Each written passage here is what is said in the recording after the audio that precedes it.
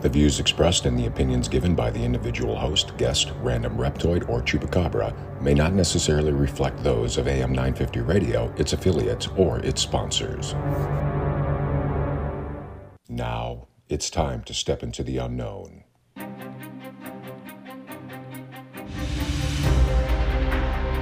There are things people experience but never talk about. A shadow moving in the corner, flickering of the lights, a disembodied voice. We invite you to talk with us. Share your story, share your experience, because this isn't just your story, this is our story. This is GhostBox Radio with Greg Bakken. And this is GhostBox Radio on AM 950, where every night we talk about the paranormal, ufology, Bigfoot, and so much more. My name is Greg Bakken. Thank you very much for joining me tonight on this wonderful Tuesday. We're in the season of Christmas, right? That's obvious. You can't escape it.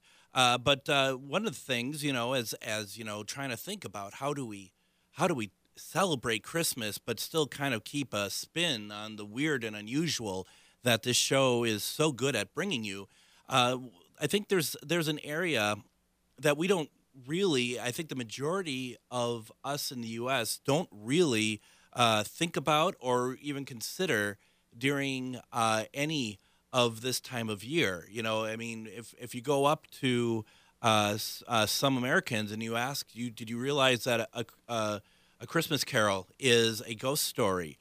You might get a number of them saying, I had no idea, didn't even think about that, which it very much is. There's a long history of Christmas this time of year, going back to some very scary folklore. And I wanted to talk about that, and I wanted to bring in somebody who would be able to talk with us about that tonight. So tonight we're going to be talking about Tim Rayborn's book, The Scary Book of Christmas Lore, 50 Terrifying Yuletide Tales from Around the World. And this is exactly what I wanted to talk about. Before we bring Tim on, I just want to introduce him. Tim has written a large number of books and magazine articles, especially in subjects such as music, the arts, general knowledge, and history. He lived in England for many years and studied at the University of Leeds, which means he likes to pretend that he knows what he's talking about. He's an almost famous musician who plays dozens of unusual instruments from all over the world that most people have never heard of and usually can't pronounce. He has appeared on more than 40 recordings, and his musical wanderings and tours have taken him across the U.S., all over Europe, to Canada and Australia, to such romantic locations as Umbria, Marrakesh, Renaissance chateaux, medieval churches, and high school gymnasiums. He currently lives in Northern California with many books, recordings, and instruments, and sometimes a demanding cat.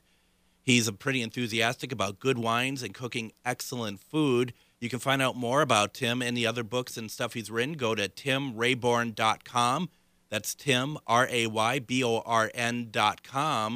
Tim, welcome to GhostBox Radio. Thank you so much. It's a real pleasure to be here. Looking forward to talking with you. More of a pleasure today or tomorrow? No, I'm just kidding. That's something that I kept giving Tim the wrong day to show up. Well, it is interesting, and we'll get into it. Tomorrow is actually a special day in the scary Christmas calendar, so we'll talk about that in a little bit. So, yeah, that's interesting. I mean, and that's really what we are talking about tonight. As I mentioned, the book is called The Scary Book of Christmas Lore, 50 Terrifying Yuletide Tales from Around the World. And this is a new book, isn't it? It just came out November 14th, I believe it was published. So by Cider Mill Press, which is a division of HarperCollins Focus. And tonight we are going to be talking about some of this folklore. Also, Tim is going to read some excerpts from the book and kind of give us an idea, because I don't even really know where to start, but I think I'm just going to start with this. Why would this time of year, do you think, bring so many of these tales, especially around this time of year? It's interesting because so much of what we do think about modern Christmas, certainly the way that it's celebrated in the United States, but also in Britain, in the English-speaking world, if you want to say, is largely an invention of the Victorians. We go back to Charles Dickens and the Christmas Carol, and also to Queen Victoria and Prince Albert, who brought German traditions. He was German, and he brought German traditions to the crown. So they were the ones that really popularized things like the Christmas tree and Christmas cards and such. But so a lot of our traditional celebrations definitely have roots in things that started in Britain about 150 to 170 years ago. And by 1850 or so, the Christmas tree was pretty well established in Britain. It took a little longer to get to the United States. And various other things that we now think of, like Christmas cards and certain types of foods and presents and those sorts of things, became much more common. In earlier centuries, there is evidence for decorating trees of certain types, but it wasn't really a thing. People would bring greenery into their homes. They might bring holly, or they might bring evergreens and such, and use them to decorate. This was popular certainly in Tudor England. The Puritans in the 17th century kind of squashed down on that, but it was certainly a tradition. But the idea of gift giving, if gifts were given at all, they were usually given at New Year's or around the Feast of the Epiphany, which was January 5th, 6th, depending on the calendar. So the idea of exchanging gifts on Christmas is a more recent development. But alongside of the traditional Christmas celebrations that the Victorians introduced, there was also a long tradition of Christmas ghost stories. And it wasn't just Dickens. Dickens was tapping into something, and he inspired quite a few more, but there were a lot of stories about that. And so we have to start looking at this, and we wonder why. This is what is it about this time? And then we start looking at traditions and legends throughout Western Europe and Northern Europe, and certainly into Central, and even all the way out as far as Greece and Turkey.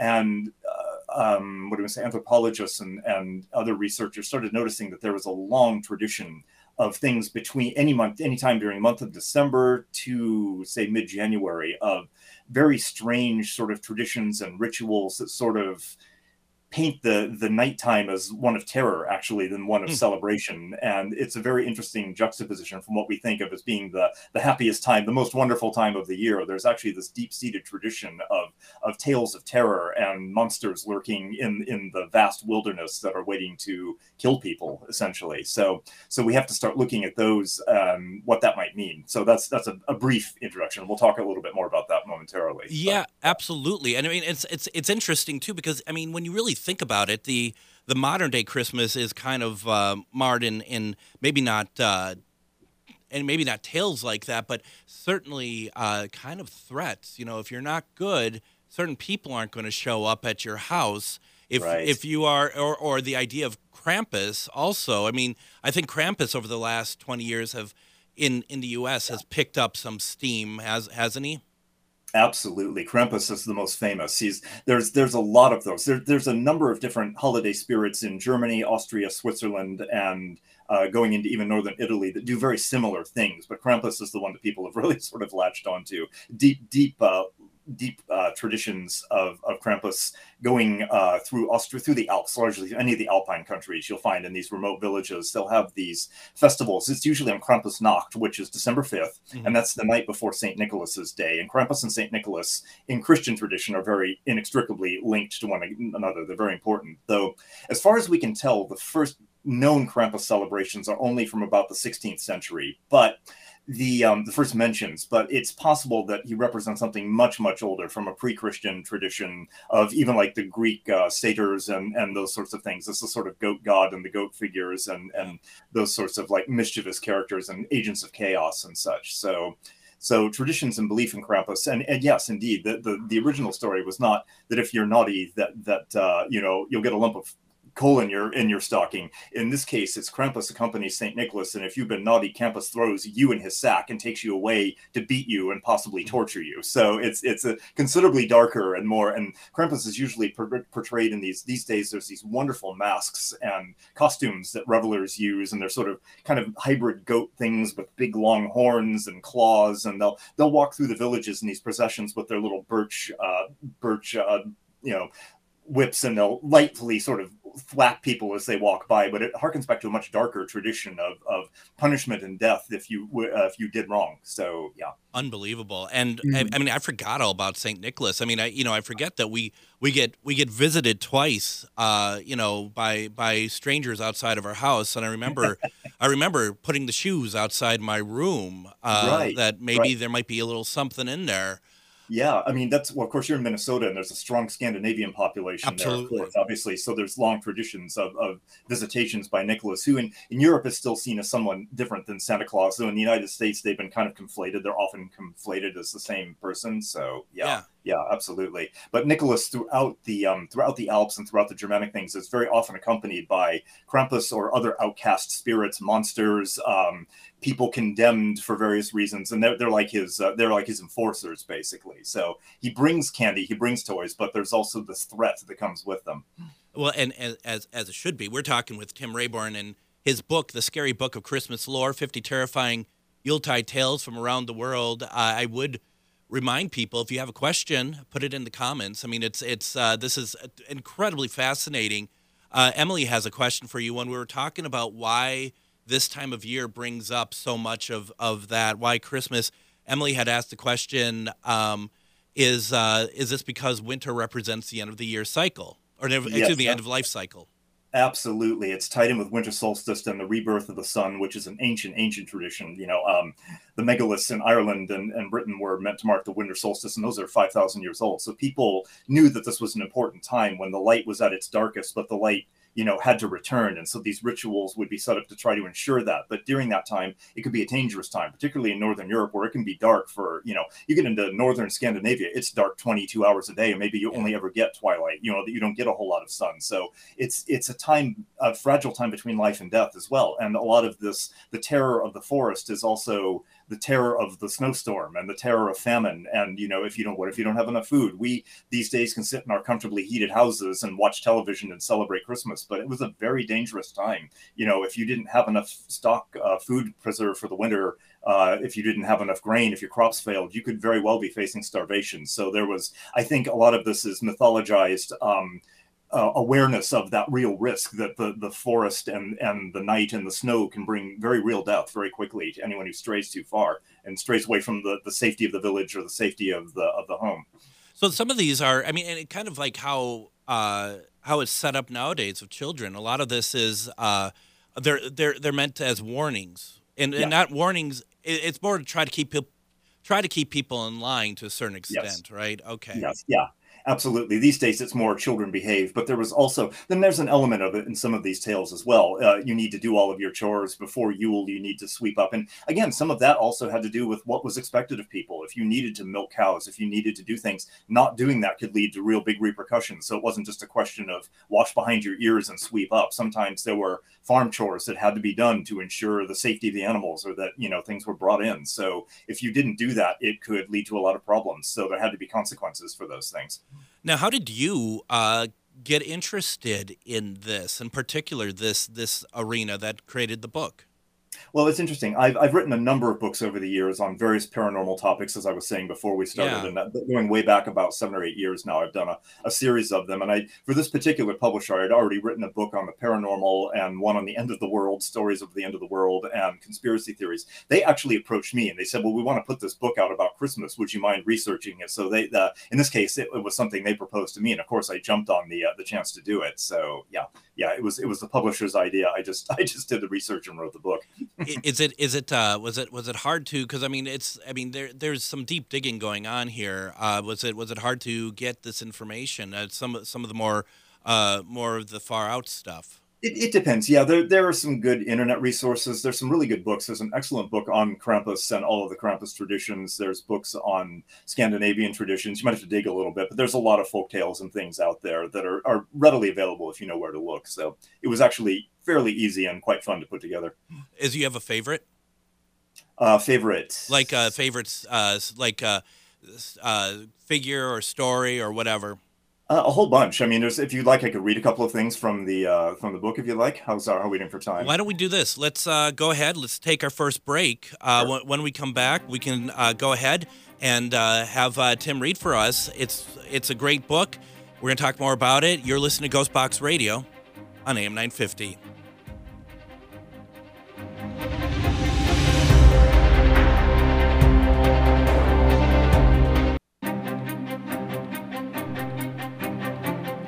And as Matt McNeil says, if you like what we're doing over here at AM 950, please consider signing up and becoming a member of our station. Go to www.am950radio.com.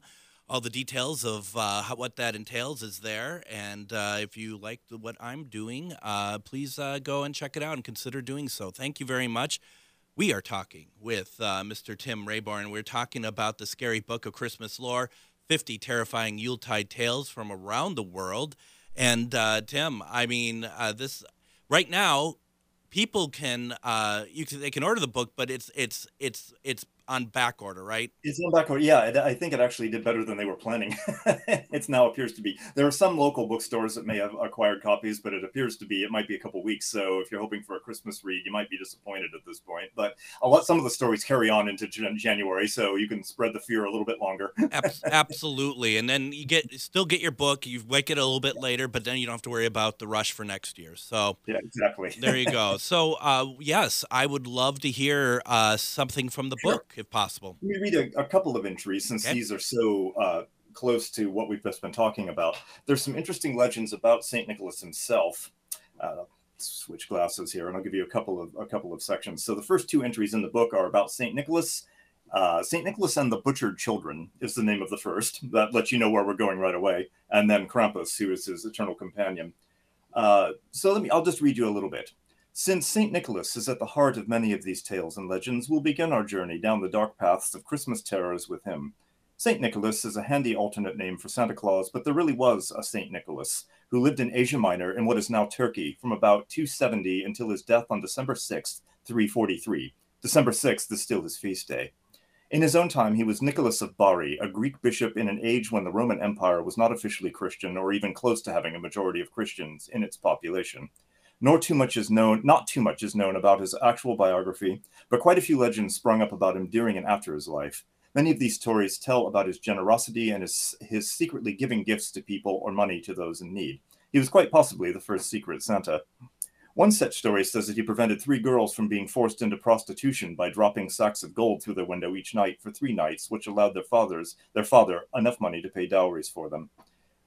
There are various others. The most famous legend about him concerns the fate of 3 children and a very evil butcher. The story goes that these 3 kids were out in the field and lost track of time. They came to a town and to a butcher shop which was lighted inside.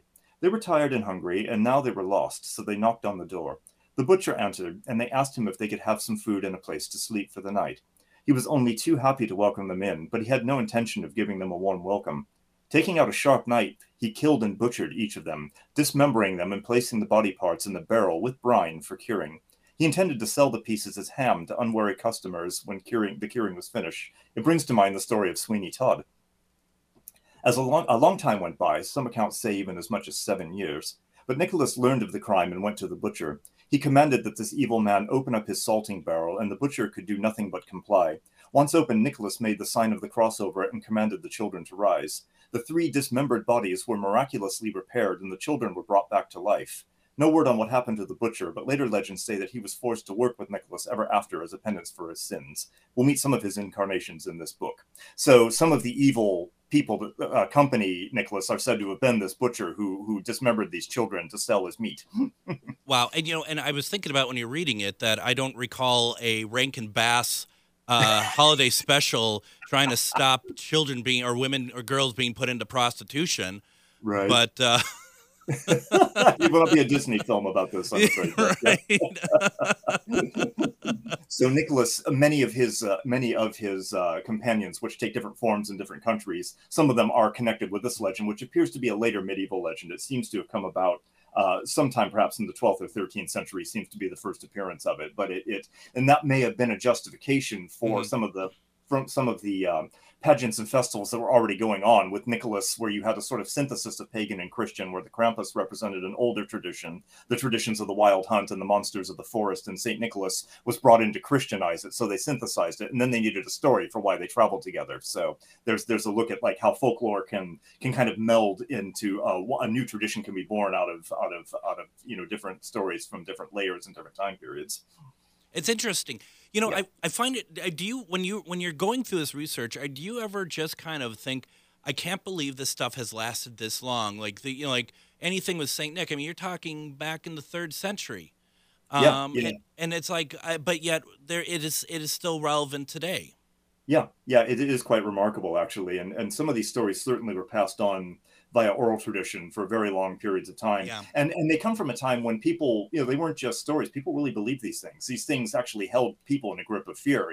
Well up into even the 18th, 19th century, there were probably some in remote villages that actually, did fear these things. And I think that these festivals were in some way a way of enacting that out or ritualizing it or working out their fears. So it was a kind of way of role playing these events, maybe to hold them off, but certainly it was a way of acknowledging that those things ran very deep in the collective sort of consciousness of a community. Definitely, and certainly children believe them. Oh, yeah. I mean, it's just incredible, and I mean, and imagine all of the ones that have happened, like all these traditions or this folklore that we have lost over the years that we don't even know about. Yeah, indeed. Yeah, it's a shame. So I mean, there was a great move in the 19th century among folklorists and sort of early anthropologists to try to collect these sorts of things. But unfortunately, a lot of them overlaid their own sort of opinions and things about them. We do have, like, for instance, the Brothers Grimm to thank for the collections of their fairy tales. And those, as you know, if you read the originals, they're not the Disney ones. They can be quite grim, as the name implies. They're very dark.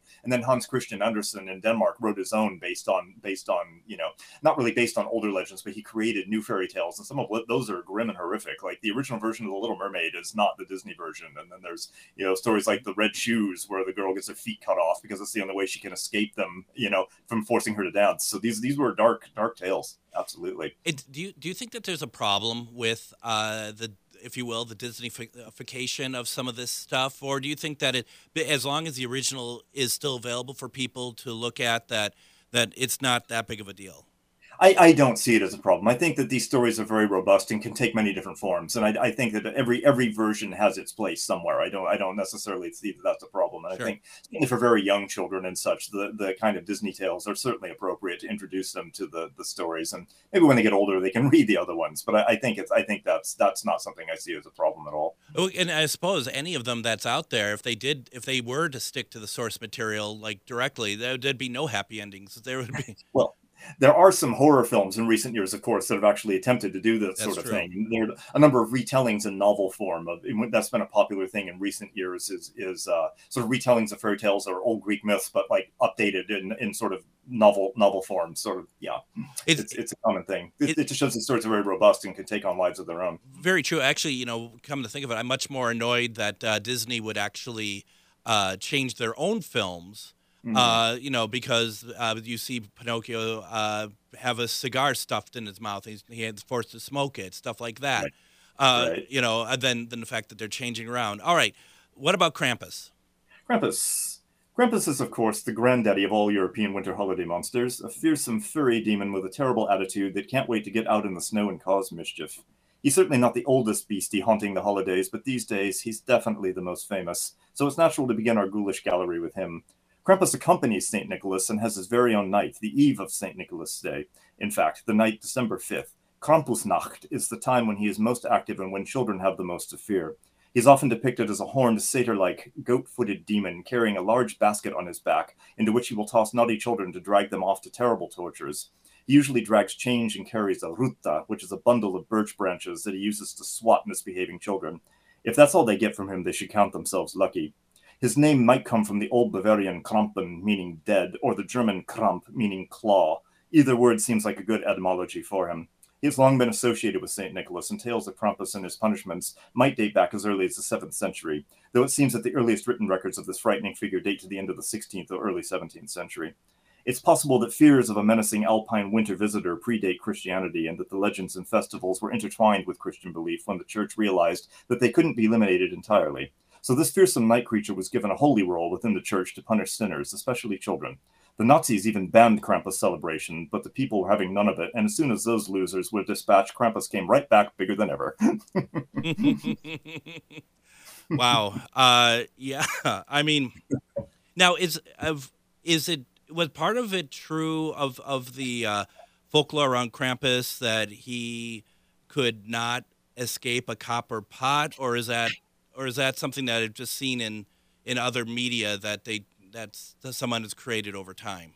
Not aware of that, but it could be. I mean, there are so many different traditions. You have certainly there isn't just one, of course, and with scattered across Austria, Switzerland, southern Germany, Bavaria, you have these isolated communities and villages, and it's entirely possible that they invented their own versions of stories, and that someone in the village 20 miles down the road might have a very different version. So it's entirely possible that that's not one that I've heard, but it wouldn't surprise me if there was something, that was added to the lore and the legends over time. Well, and I'm embarrassed to say I heard about that on American Dad. So I mean, I'm not, don't. A reliable source. That's where I get all of my literary prose from. As it happens, American Dad, they have it where Santa is actually the evil one, and Krampus was not great, but better. But I mean, I suppose that's kind of the fun part too, is being able to take some of those stories, kind of what we're talking about the Disney stuff, and being able to kind of switch them around and have some fun with them.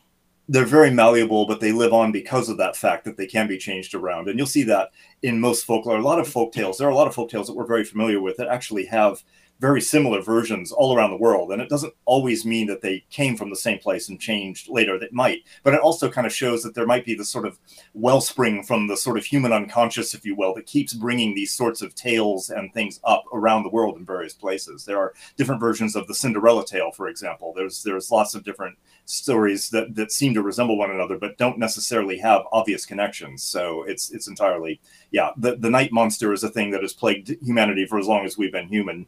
The fear of the dark, the fear of the predator. And that goes back to, worrying about night, worrying about hyenas and lions on the Serengeti, basically. The idea of something dangerous hiding in the bushes and the need to stick together and form community groups to keep these things at bay.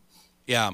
Now, Joanne had said, when we're talking about stuff that's being altered or whatever, and she says they are trying to burn Humpty Dumpty and Wizard of Oz because of witchery. I'm not familiar with that, to be honest, because that's. But I mean, at the same time, I mean, maybe I'm an optimist here. I think regardless of if people are against some of this stuff, I don't think you're going to get rid of it. Quite frankly, I think it's a minority. No, and it's not even about. I think it's not even about the. There are things like, the Wizard of Oz books, Baum's books have been in trouble ever since they were first released, way back in the early 20th century. There have been people that are opposed to them. And anytime you write anything, it says this person wrote, there's going to be somebody somewhere. But a lot of it, I think, is that the human culture, human people have a need to face the shadows. This is something that's very important. And this is why we are interested in these things. And it has nothing to do with their imagined versions of Satanism or devil worship or anything else. We all have a shadow side to ourselves that we need to face up to. And this is something that I think a lot of people who are uncomfortable with that try to repress and push away. And I think a lot of these book burnings and bannings and things are people that can't confront these things. So they externalize it and put it on a demon out there rather than looking at the darknesses within themselves. And these monsters, I think, represent something they tell us about ourselves and about the things that we expect of ourselves and when we fail and what we're afraid that we're capable of. Like, well, if I can imagine a story about this evil monster slitting open children's bellies, does that mean I'm capable of doing that myself, or is that just in my imagination? These kind of morality and ethics questions plague us, and so being able to face our own demons, our own inner demons and shadows, these kinds of stories, I think, can help with that, can help us do that. I think that's very true. And just thinking about just the universe of Oz, as it were, and kind of what we talked about with what, especially folks in the U.S. who don't know, like, all of these type of folklore that's prevalent from this time period. The same with that universe of Oz, where before that film came out in the late 30s, how small part of what Baum created in Oz that film generally represented, out of his wealth of his breadth of work. Yeah, it's just one story, and it's not even the complete story. There's like a whole extra ending, I believe, in the book, isn't there? Yeah, that's not in the film. And exactly.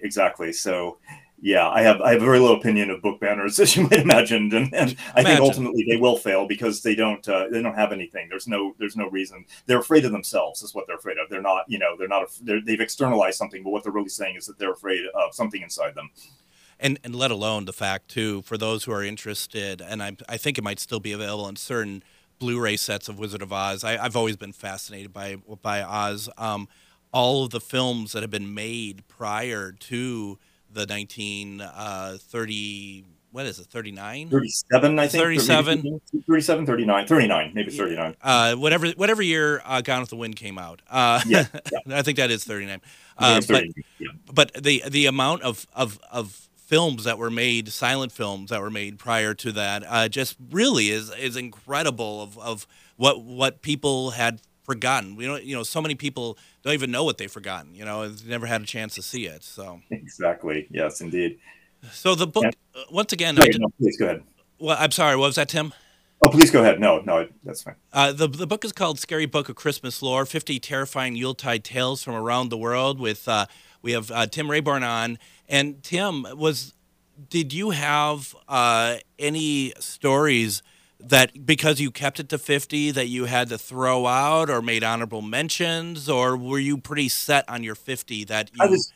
I think I was pretty set. I tried to branch out a little bit from the mainstream of Central Europe and look at a couple. And maybe in the third section, I'll read a couple of those. There's a really great story from Iceland and a really great story from Japan that would be worth sharing, because there's lots of interesting things in other parts of the world as well. And Iceland has some very, very strange Yuletide terror tales. So yeah, these were the ones that I kind of picked. Some of them you start seeing the same. You might see a different monster, but they have basically the same function. So it seemed rather redundant to include 3 examples of the exact same creature, just that had different names. Again, and maybe in Austria it was named different than in Switzerland, but essentially they function as the same characters. There's a lot of overlap. So, and is that overlap mainly because of the proximity of the area?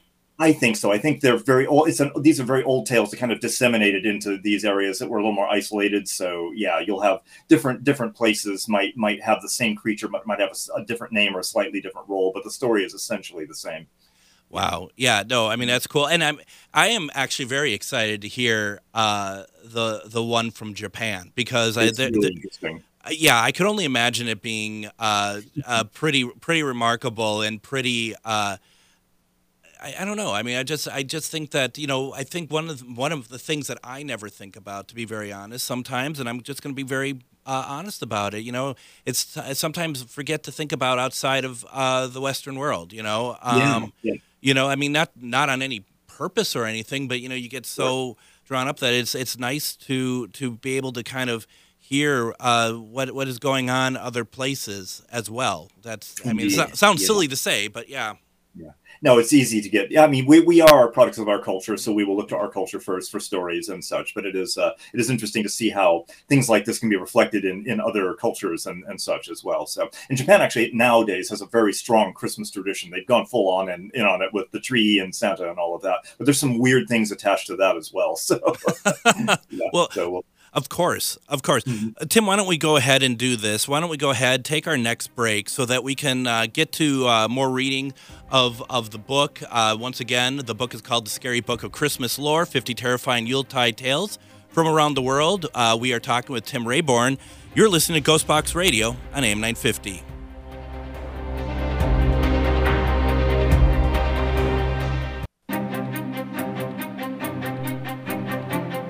And join us tomorrow on GhostBox Radio with Greg Bach, and we're going to have on guest author Anthony F. Sanchez. He's going to talk about his book, UFO Nexus, A Journey into Alien Realms and Cosmic Secrets. I've been reading this book. It is something else. I think it's going to be a great conversation tomorrow, and I am very much looking forward to it. We have on with us Tim Rayborn. He's the author of The Scary Book of Christmas Lore: 50 Terrifying Yuletide Tales from Around the World. That is, you can order it through Amazon. And once again, this is also part of the associates system we have over at Amazon on my website, ghostboxradio.com. Go to Ghostbox Book Club. We have this book listed there. If you buy it through Amazon through us, we get a little kickback, if you wouldn't mind. Otherwise, can go ahead and do that just on Amazon anyway. But Tim, it doesn't matter because the book is so popular that no one could get a copy. I think there are select bookstores that still have it, but it's a little bit on back order right now. So hopefully it should be available soon. So not a bad place to be, is it? No, I did sold better than I think they thought it would. So congratulations on that. That is great news. Now, this is 50 stories. Is there ever thought of a follow-up book in the same vein? We're talking about it. I can't say anything else about it, but yeah, there might be more. Yeah, we're talking about a series of things that might look at other holidays actually. Oh, So that's we'll a great see. idea. There's no shortage of folklore around most of the major holidays that could. I mean, I'm not sure you could do a scary book of Mother's Day lore, but there's probably What I'm sure the Hallmark maybe mother-in-law lore, but well, and I'm sure the Hallmark monster could be prevalent in the book.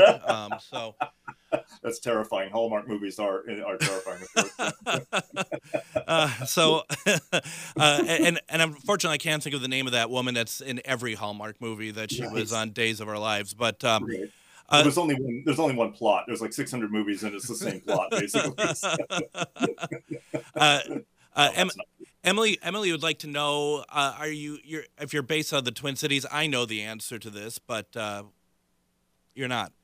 Oh no, actually, I'm actually. You said at the beginning you had a little section that's from my older biography. I'm Yep. actually in Washington State now. I live in Oh. out in the Pacific Northwest at this point. So yeah. Yeah, no. So it's how long have you been out of California then? Almost coming up on 2 years now. So yeah. Just a decade. That's all. Well, tell Amazon to update your bio. That's all I'm going Yeah, to yeah. say. So you got some more reading for us, right? Yeah, I wanted to do a couple more. We've talked about sort of Germany and Austria Yeah. and Switzerland and such, but these tales extend quite a bit farther out. There's a huge collection of Scandinavian things from Norway and Denmark, and Iceland has its own really unique things. Iceland itself, and we'll do Iceland and then a little bit about Japan. Iceland was largely uninhabited until the late 9th century, when it was colonized by people who left Norway to escape kind of what they saw was increasing oppression from the monarchs there that were trying to consolidate power, and they moved to this sort of barren. Well, it wasn't completely barren. It actually had forests and grassland in the 9th century, and they took with them their animals, their livestock, and they started a new community that was almost somewhat democratic. There were no kings, there were no earls, there were none of those sorts of things. And for several centuries, they were very proud of the fact that it was much more of a community farm-based society. But they also have some really weird legends that grew up over time. They were still pagan. They worshipped the Norse gods. Those Iceland didn't officially become Christian until the year 1000, but pagan belief persisted for several centuries after that, as we can find in the Poetic and Prose Edda, which are the Norse myths that were written down in the 13th century. But one of my favorite stories from Iceland, and there's a whole bunch. There's stories of trolls and giants, but one of my favorite is called the Jólakatturinn, which is the Yule Cat. And they still celebrate this. There are lit up statues in Reykjavik that are even up right now. You can actually see. Oh, cool. The idea of a Yule cat might seem appealing at first. A soft, cuddly little feline to warm one on a chilly evening and perhaps curl up in front of a cozy fire, purring and content. Or maybe he brings presents to good children, like so many other fantastical beings. But oh no, definitely not. The Jólakatturinn of Iceland is terrifying, but for what might seem really mundane reasons. First of all, this is no mere house cat. The Yule cat is enormous in size and lies in wait in the dark to exact revenge on hapless children. What is their crime? Their clothing. Yes, you see, an old folk custom in Iceland was that children who did not do all of their chores who did do all of their chores would receive new clothes for Christmas. Now, most children these days cringe at the thought of Christmas clothing. They dread receiving either socks and underwear or some horrible holiday sweater that they will be forced to wear at the next family gathering while shriveling up in embarrassment. But for children living in the harsh and cold climate of Iceland, new winter clothing would have been most welcome, and they were expected to wear the new clothing on Christmas night. Why? Because the Yule Cat would come and check up on them. Yes, this gigantic feline would creep into every farm and village on Christmas night and peer into each window to see what the children were wearing. If they'd been good, they would be adorned in their fabulous new Christmas clothes or have them at hand, at least to show off. But if the children had been bad, i.e. they hadn't done all of their chores, and didn't have at least one new item of clothing, the cat would do two things. First, it would eat whatever dinner was made for them, but going hungry was the least of their worries, for next he would drag the naughty children out of their homes and eat them as the main course. Written legends of the Yule Cat only date back to the 19th century, but the tradition is probably much older than that.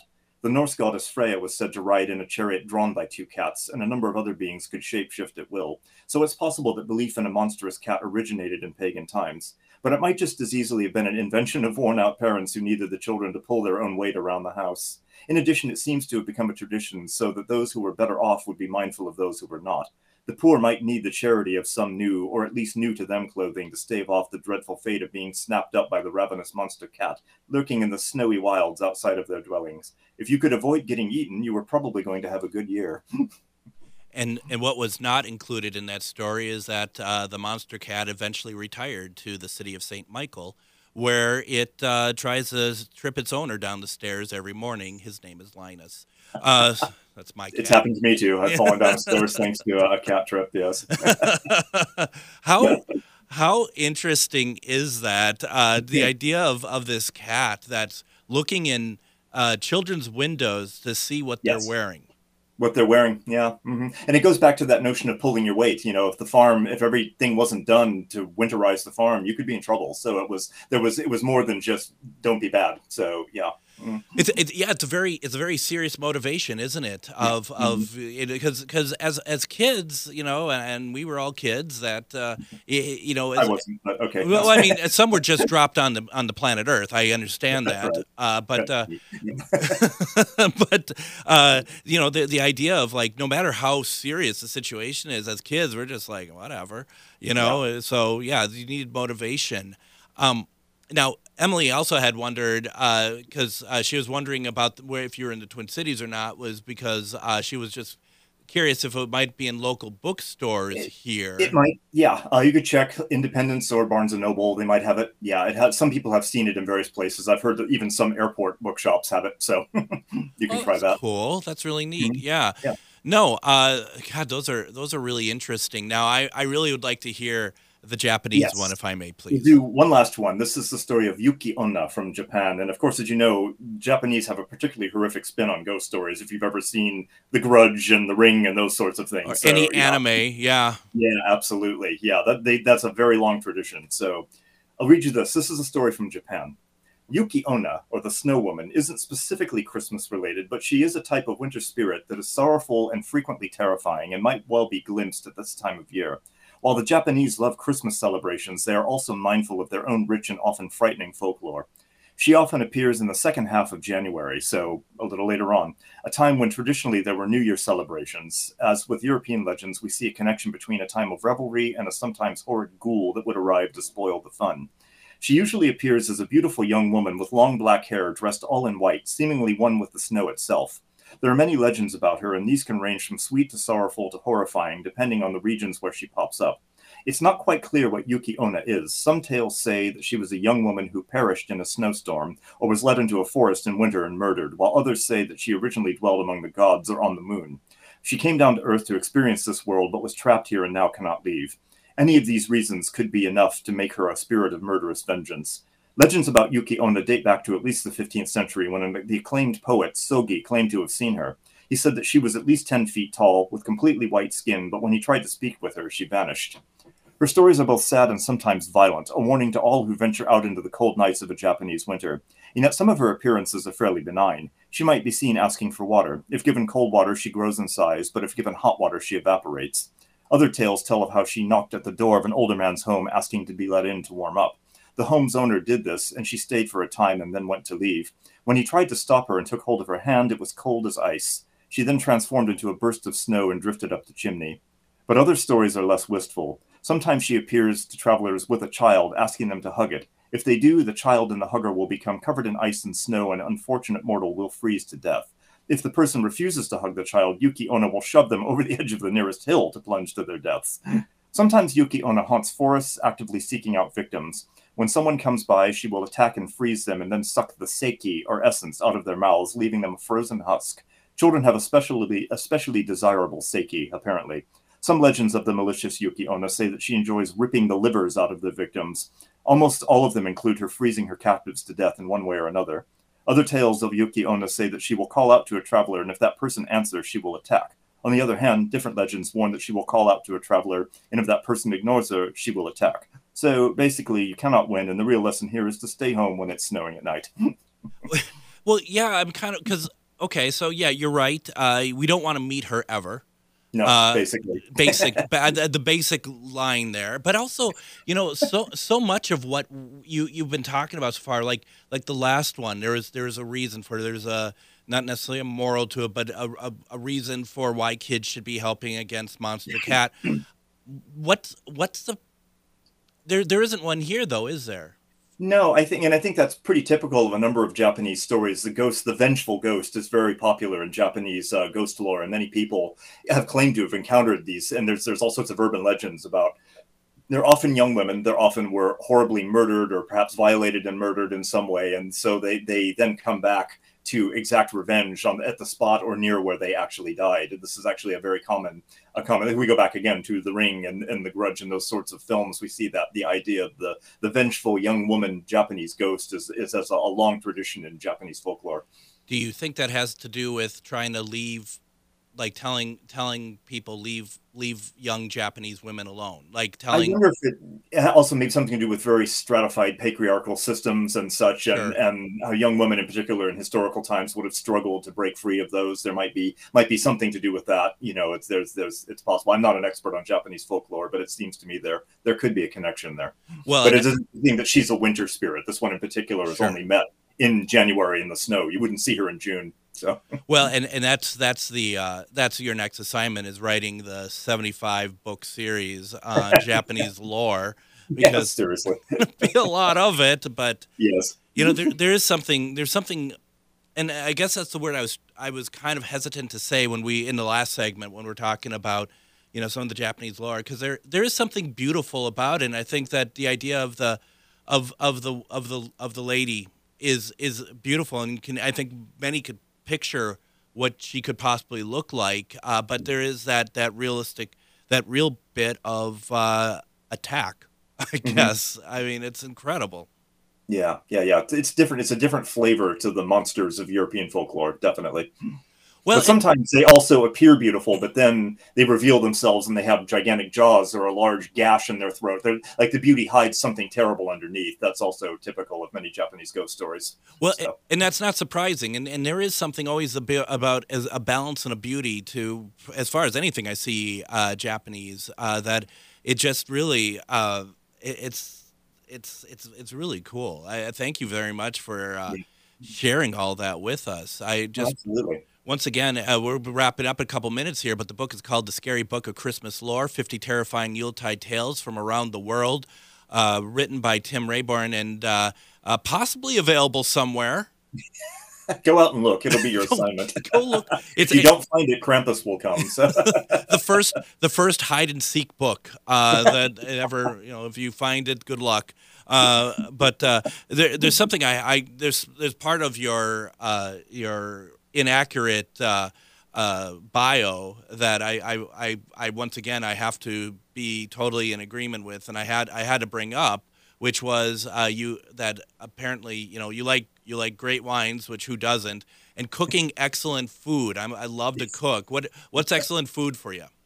I love all sorts of different cuisines. I'm actually vegan, so I actually do mostly plant-based Yeah. cooking, and I love everything from like Italian and Middle Eastern to there's some very fine Northern European foods that can be made under those sorts of things. But I'm a big fan of Mediterranean foods. Well, Yeah. you traveled all around. I mean, you've been to gymnasiums, so I mean, it's Yes. Exotic and beautiful places. So yes. and as we're wrapping up here, you play a lot of instruments. You said some that we can't even like we couldn't even be able to say. What is one of them? I mean, this is more of a joke than anything. My main focus is on medieval and early folk music and such of the Europeans, but I was for a long time very involved in doing Middle Eastern folk music and Central Asian folk music as well, and some other things. So yeah, I learned to play a lot of instruments from those cultures, which is basically it's just there's only a small number of instrument families, so once you learn one, it's not that difficult to pick up another one. Was that We your have guitar-like instruments and drum-like instruments and absolutely? those sorts of things. So yeah. Was that your draw to the UK? No, actually, well, I went to do a PhD in history. I did my PhD in medieval studies and medieval history, and I also worked as a musician, was there, and did some of my first writing, professional writing, while I was there as well. So yeah. I think it's funny. As someone who's lived in the UK for years, as you have, a number of years ago, I took a trip to the UK around this time of year, actually, and all my coworkers were like, "Oh my gosh, that's so amazing!" I mean, they imagine all of UK, all of the United Kingdom, all of Britain looking like a Charles Dickens Christmas. And I told them I'm going to Birmingham. And and you know exactly where I'm going with that. Birmingham is it's fine. It's a working class. It's not pretty. There's nothing pretty about it. Nothing at all. And they're all expecting, me to have a stove, top hat and, a big scarf around my neck, and it's like no, this is Birmingham. You have to be out into the small towns for that. Yeah, not at all. Tim, thank you so much for joining us. Thank you. Let's have you on in the beginning of the year. Let's talk about some of your other books. I would be delighted to do that. It would be great fun. Absolutely. We'll be back tomorrow. We're going to be talking UFOs. Thank you for joining us tonight.